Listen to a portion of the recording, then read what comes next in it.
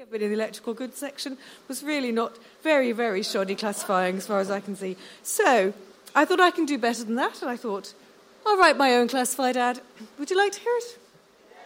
Jolly good. Here we go. Glenda Read's classified ad. Dewy-eyed librarian, Sagittarian, vegetarian, libertarian. Long overdue for a fine romance. So shelve your fears and take a chance. You can read me like a book, so come and take a closer look. Look me up, look me down, cover to cover. Take me out on the town, book lover. File me under loose leaf, but don't leave me undefiled. You're bound to enjoy yourself, so don't leave me on the shelf. Like Onan the librarian, I have issues about being alone, and I wish you would page me for a date. Don't label me, don't be late, and we'll be fine. I'll take off your jacket.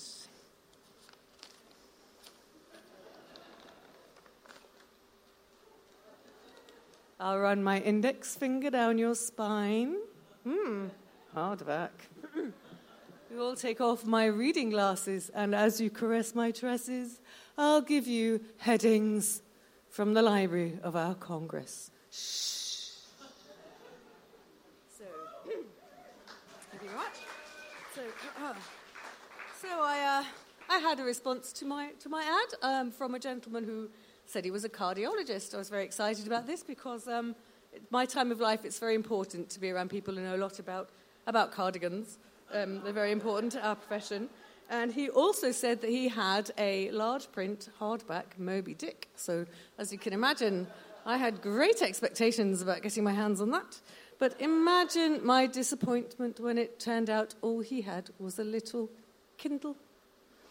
So that was the end of that. And I thought, well, I'll just go back to my hobbies and my cats and my books. And one of my favourite hobbies is date stamping. And I won the gold medal for date stamps, fastest date stamper in South London, 1775. I'm still proud of that. And so, thank you very much. Thank you. And so, imagine my delight when in the back of this magazine, in the same section as the classified ads, was an advertisement for a speed dating event. A speed dating event, I thought, at last my skills can be recognised once more. So I polished her up and I went along. And I sat down at a table, and a young man came and sat opposite me, and he said, "Oh, Glenda, what are your interests?" And I said, "Come on, young man, there's no need to be coy." I said, "We both know what we're here for." I said, I don't like to boast, but I have won medals for it, I'm one of the fastest in the country, so let's not beat about the bush. I said, "Show me what you're made of, young man." I said, I said, it's all lubricated and ready. Come on, what are you waiting for? And he went away, and another young man came along, and we had much the same conversation. And at the end of the evening, I hadn't stamped any books, but I did have 50 telephone numbers, bizarrely enough. So there we are, very, very odd, most odd. And so there we are. I've not been very lucky with these things. How much longer do I have? Oh, we have 1 minute. I think, in that case, I might finish with a song. Would that be all right? I know you're not supposed to do that. So I'm going to have this. So I had to find another use for my date stamp. Nobody wanted me to stamp their books anymore. They have these machines in libraries now that are called self-issue, which to me sounds like a kind of something you would find in the 616.693 section, frankly. And so I thought I'll have to find another use for my date stamp. So it makes a fine percussion instrument. So here we are. I'm going to sing a jolly little song, which I didn't write myself, I confess, but you'll soon get the gist of it, and there's a nice little chorus you can all join with. Okay, here we go. Hey, folks, there's a really cool place you can be. It's a lot of fun. You will see. You can learn a lot about the world that we live in your local library. The library, the library. That's the place where books are free. The library, It's much better than watching TV. There's books about almost everything. You can always find something you're interested in. Plate tectonics, embroidery, book jam at the Hootenanny. The library, the library. That's the place where books are free. The library, the library. It's much better than MP3s. Now, lots of successful people agree. Knowledge is the thing that can set you free. So if you want to end up famous like me, join your local library. The library, the library. That's the place where books are free. The library, oh, the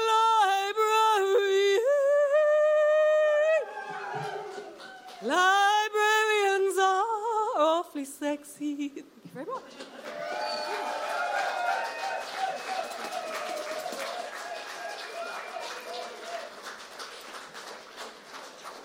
Thanks very much, people. Sorry to bring you down a little. Just in my real self, Stevie, this was a little difficult for me to do tonight because we've lost a very important member of our community in Brixton today. We just found out who was a local musician who many of you will have known, who often helped me out with my act and did music for me and everything. So if we could just raise a glass to Simon King. Simon King, okay. Thank you.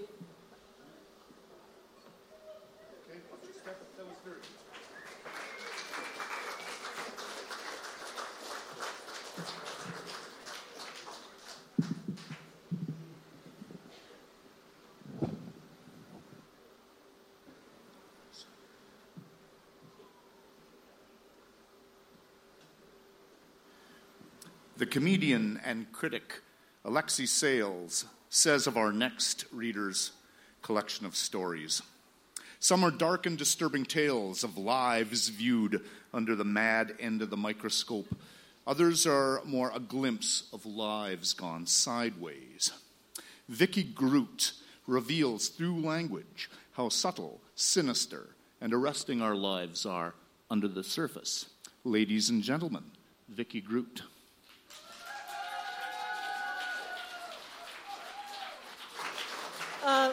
That's a tall order, actually. I'm not sure I can live up to all of that. The story I'm going to read tonight is called An Unplanned Event. And there are quite a few people from my neighbourhood here, and this story is inspired by some of the people that live in our area. An unplanned event I went on a health and safety course once, and that's the definition of an accident, an unplanned event. Right. Is this Mrs. McCluskey's house? The speaker, a stout blonde child of about 10, stood on the other side of the gate. Eric straightened up and leaned on his spade, enjoying the feel of the metal as it sank into the well-tended soil. "Depends," he grinned. "Who's asking?" The boy frowned. "Mrs. McCluskey goes to our church." "Oh, does she now?" Eric had been doing Mrs. M's garden for about 3 years, ever since the Croydon business. He tended to say early retirement when he talked about all that, as in, "I used to be a night watchman, but then I had to take early retirement." Mrs. McCluskey was also retired. She'd been a head teacher, which probably meant she had a big fat pension. She had a metal grill over her front door, which she kept locked unless she was coming out to bring Eric tea and biscuits. She usually did that around 4 o'clock in the afternoon. "My name is Thomas," said the child. "Mrs. McCluskey is expecting me." "Used to know a Thomas," Eric said. "In the children's home. Big lad, handy with his fists." "That must be a different person," said the boy. "I do not live in a children's home. I live with my mother and my mother's boyfriend." "I see," Eric muttered, although he didn't at all. In fact, he closed his eyes for a second or two. He hadn't been feeling too well lately. "Mrs. McCluskey," the boy's tone grew insistent. "Do you know if she's in the house?" Only now did Eric notice that the lad had a bit of an accent. "House," he said. "Oh ho," this gave him some ammunition. "You're not English, are you? Where are you from?" This seemed to resolve things for the boy. He stopped making eye contact. He lifted the latch, opened the gate, and walked up the path to the house as if Eric had ceased to exist. "Kosovo, is it?" Eric called after him. "Croatia? Romania? How about Bulgaria?" The boy ignored him and rang the doorbell. "Czech Republic? Serbia? Poland?" That produced a brief, flickering glance. "Aha, gotcha. You're Polish. Ha ha, I knew it." "If you were in a quiz, you would get not any points for that," the boy said coldly. "You have to know the answer first time. Guessing is not the same as knowledge." Eric rested back on his spade again, winded by the cheek of the lad. "Little beggar," he muttered. He repeated the phrase more loudly for Mrs. M's benefit when she appeared at the door. She paid no attention. She unlocked the grill and, smiling, ushered the boy inside. "Oh ho, like that, is it?" thought Eric. The smarty-pants foreign boy was invited to the house, but he, Eric, was only good enough for the garden. So that was how the land lay. Now it was out in the open. He turned back to his digging, rooting and twisting, stabbing at the earth with a spade. He tore up a clump of couch grass. He massacred a bramble, then turned on the stump of dead forsythia that had been mouldering in the corner of the garden all the time that he'd worked for Mrs. M. 3 years, and never once in all that time had he been invited to cross the threshold. After about half an hour, young Bobby passed by on the road carrying a small dog under one arm. "Hiya, Eric." Eric straightened up and nodded. Bobby was 18, pale, spotty, always hunched over to one side, a bit wrong-looking. People said that was because Bobby's mother had been drunk all the time that she'd been carrying him, but at least Bobby had a mother. He knew the sound of her voice and where she could be found at any time of the day, at her cleaning job or in the pub. And he had a father, which was more than a lot of people could say. Bobby's father was a prison guard. A good job. Eric told Bobby about the hoity-toity Polish boy. "It's her I'm worried about. Lord knows what he's getting up to when her back's turned." Bobby nodded and waggled his eyebrows. The dog gave a squeaky yawn. "It's my mum's," said Bobby, by way of an explanation. "It only walks when it knows it's going home, so I've got to carry it off a ways and then put it down and it runs back. Otherwise it don't get no exercise." Eric laughed long and hard at that. You could always rely on Bobby for entertainment. Bobby looked annoyed. "It's not my fault. It's a lady's dog." Thank you.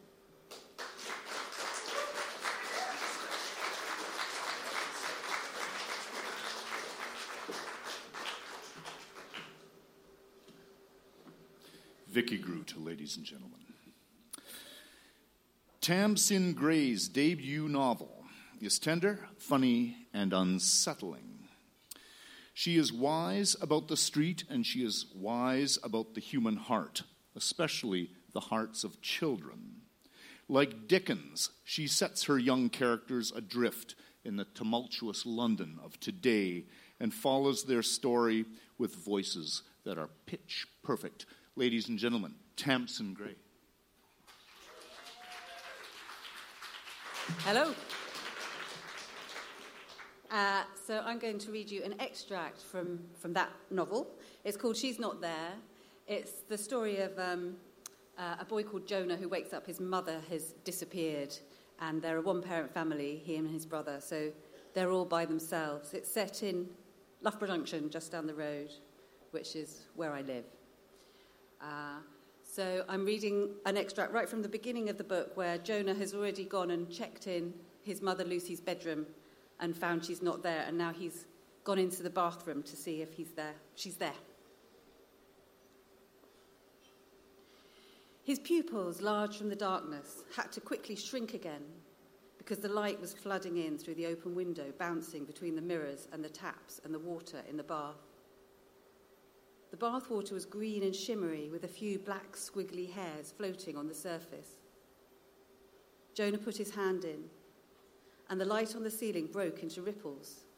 The water was lukewarm and very oily, and when he pulled out his hand, one of the hairs was coiled around his fingers.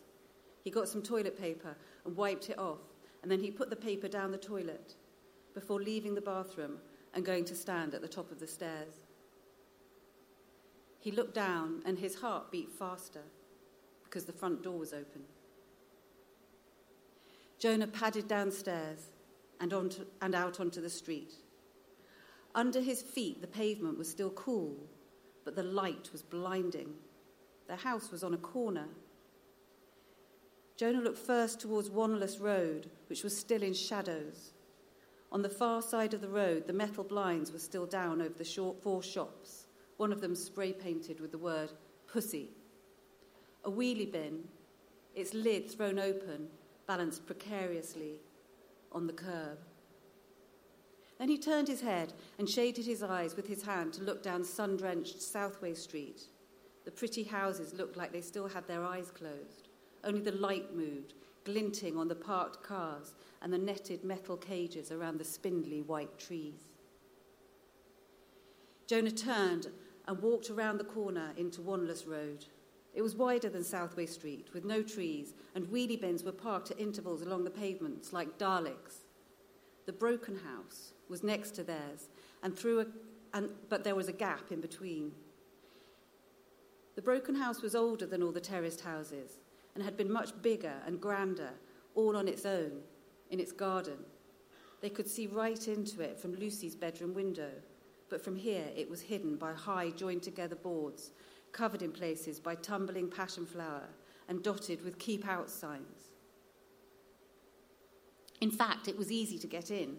One of the boards had come loose and you could push it open like a door and slip inside. Jonah walked through the stillness like he was the only thing left alive, dragging his fingers along the splintery boards. The loose board had been left ajar and he peered through. The nettles had grown as high as his chest. The broken house looked back at him like a sad old horse. It was a long time since he'd been in there. As he turned away, with a start, he noticed Violet. The fox was standing, still as a statue, on the bonnet of a filthy white van. Their eyes met, and although he knew her well, he felt shy of her, almost scared. He said, "Hello, Violet," trying to sound normal, but his voice croaked, and all of a sudden she leapt onto the pavement and flitted into the broken house's tangled garden.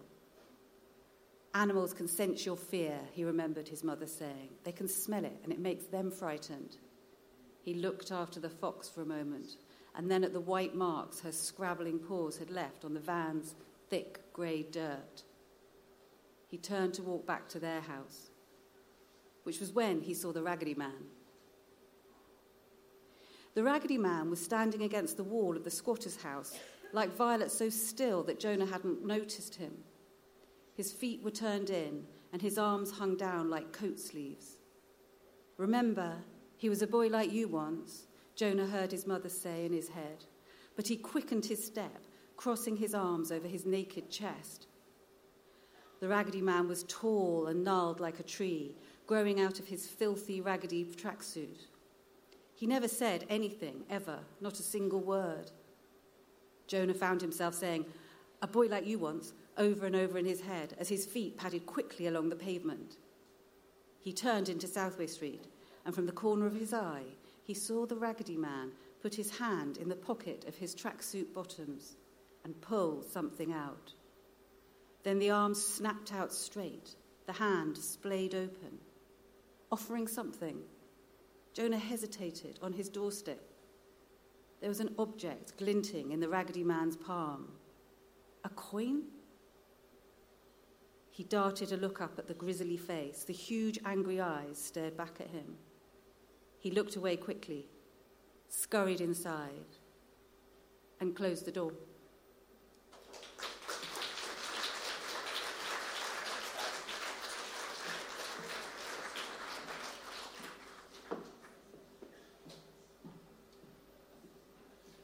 Tamsin Gray, ladies and gentlemen. Now, South London authors Dirty South and Dulwich Raider explore the joys of the dark underbelly of South London through their blog Deserter. Well, tonight, they're bursting back through the looking glass, previewing their new collection, Today, South London, Tomorrow, South London. And they are appearing in subversive tandem order. Ladies and gentlemen, Dirty South. followed by Dulwich Raider.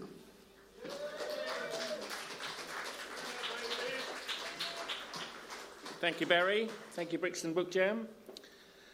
This is School Run Pub Crawl. It started with a hangover.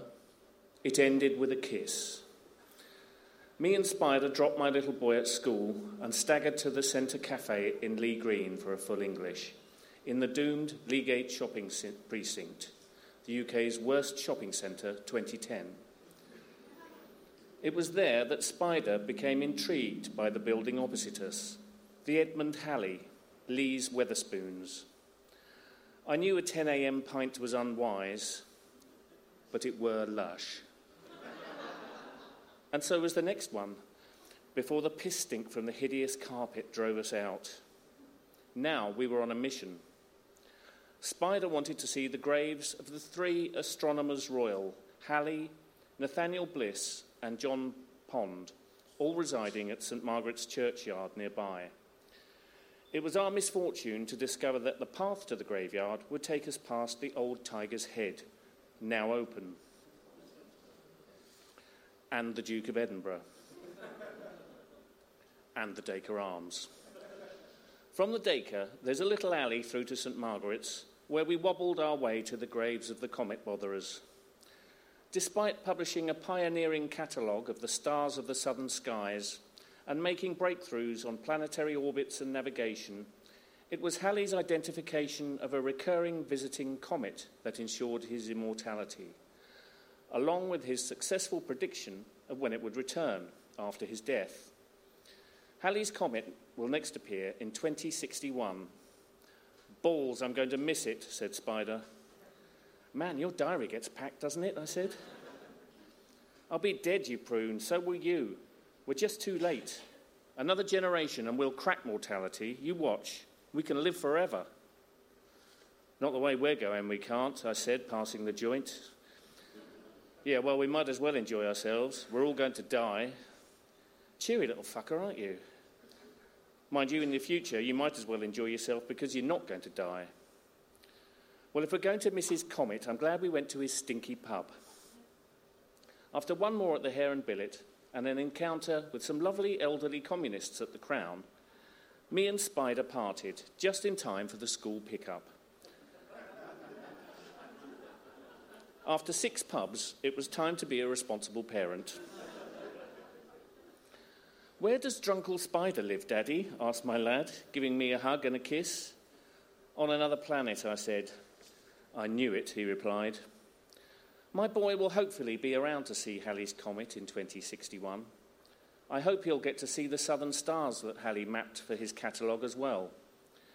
This tale may not provide me with the same kind of immortality afforded to Edmund, but it too is a catalogue of southern stars, albeit only 6 of them, and to be fair, one of them is a spoons. We could have spent the day watching daytime TV or doing some of those things that always need doing around the house, or, yes, working, but we chose to spend it living, exploring pubs, science, life, death and socialism, but mostly pubs. Thank you.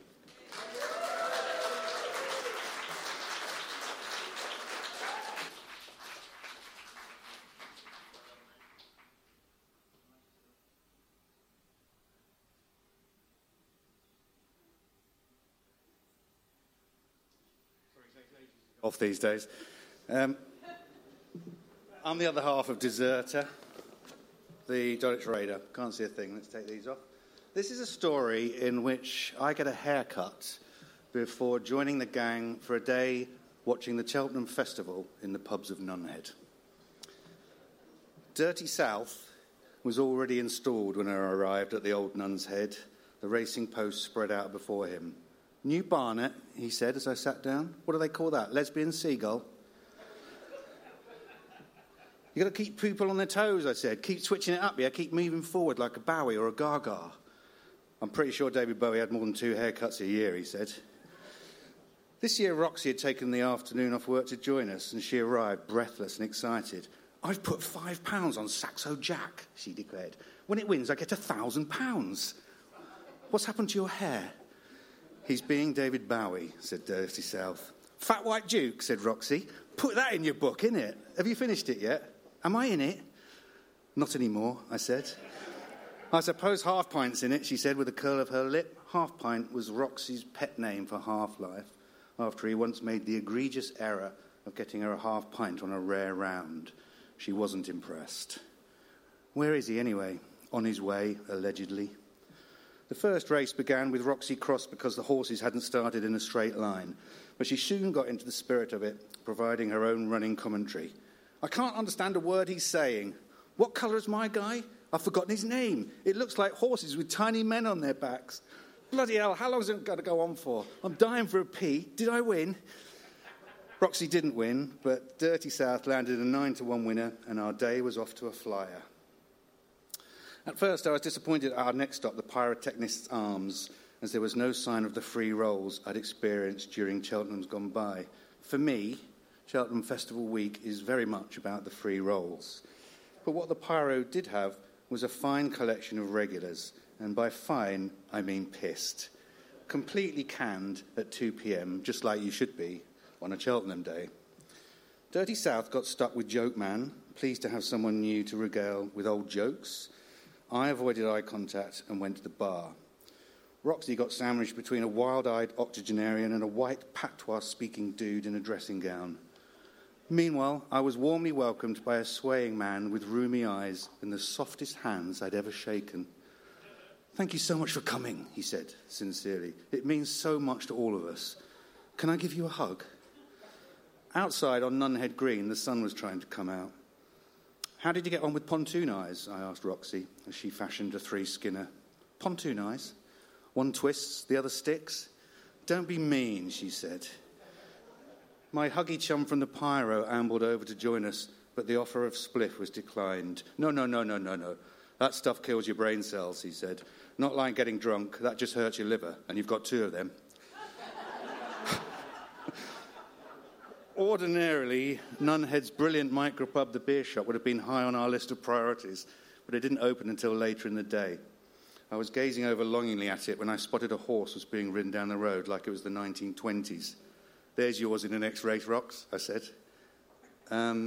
Is that who I think it is? Said Dirty South. O-M-fucking-G, I said, as I made out the telltale figure of Half-Life bestride the beast. And was that a cowboy hat? This book of yours is writing itself, said Roxy, as Half-Life rode over to greet us. What the absolute fuck? Said Dirty South. Anyone got an apple? Said Half-Life. I'm starving. Thank you very much.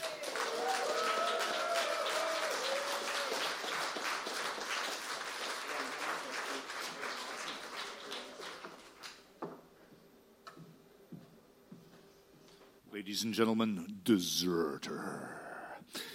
Now, the Brixton BookJam has timed each of tonight's 3 sets perfectly to now allow you to drink a pint or some other alcoholic beverage both satisfyingly and responsibly. And now it's time to recharge your glasses for the next 15 minutes. But first, let me correct an error that I made earlier. The Brixton Review of Books is not for sale. It's for free. So go up and grab an issue, if you please. Also, books of all the writers are over yonder corner, and their value will increase more by getting an author to sign one of them. So dig it. We'll be back in 15 minutes.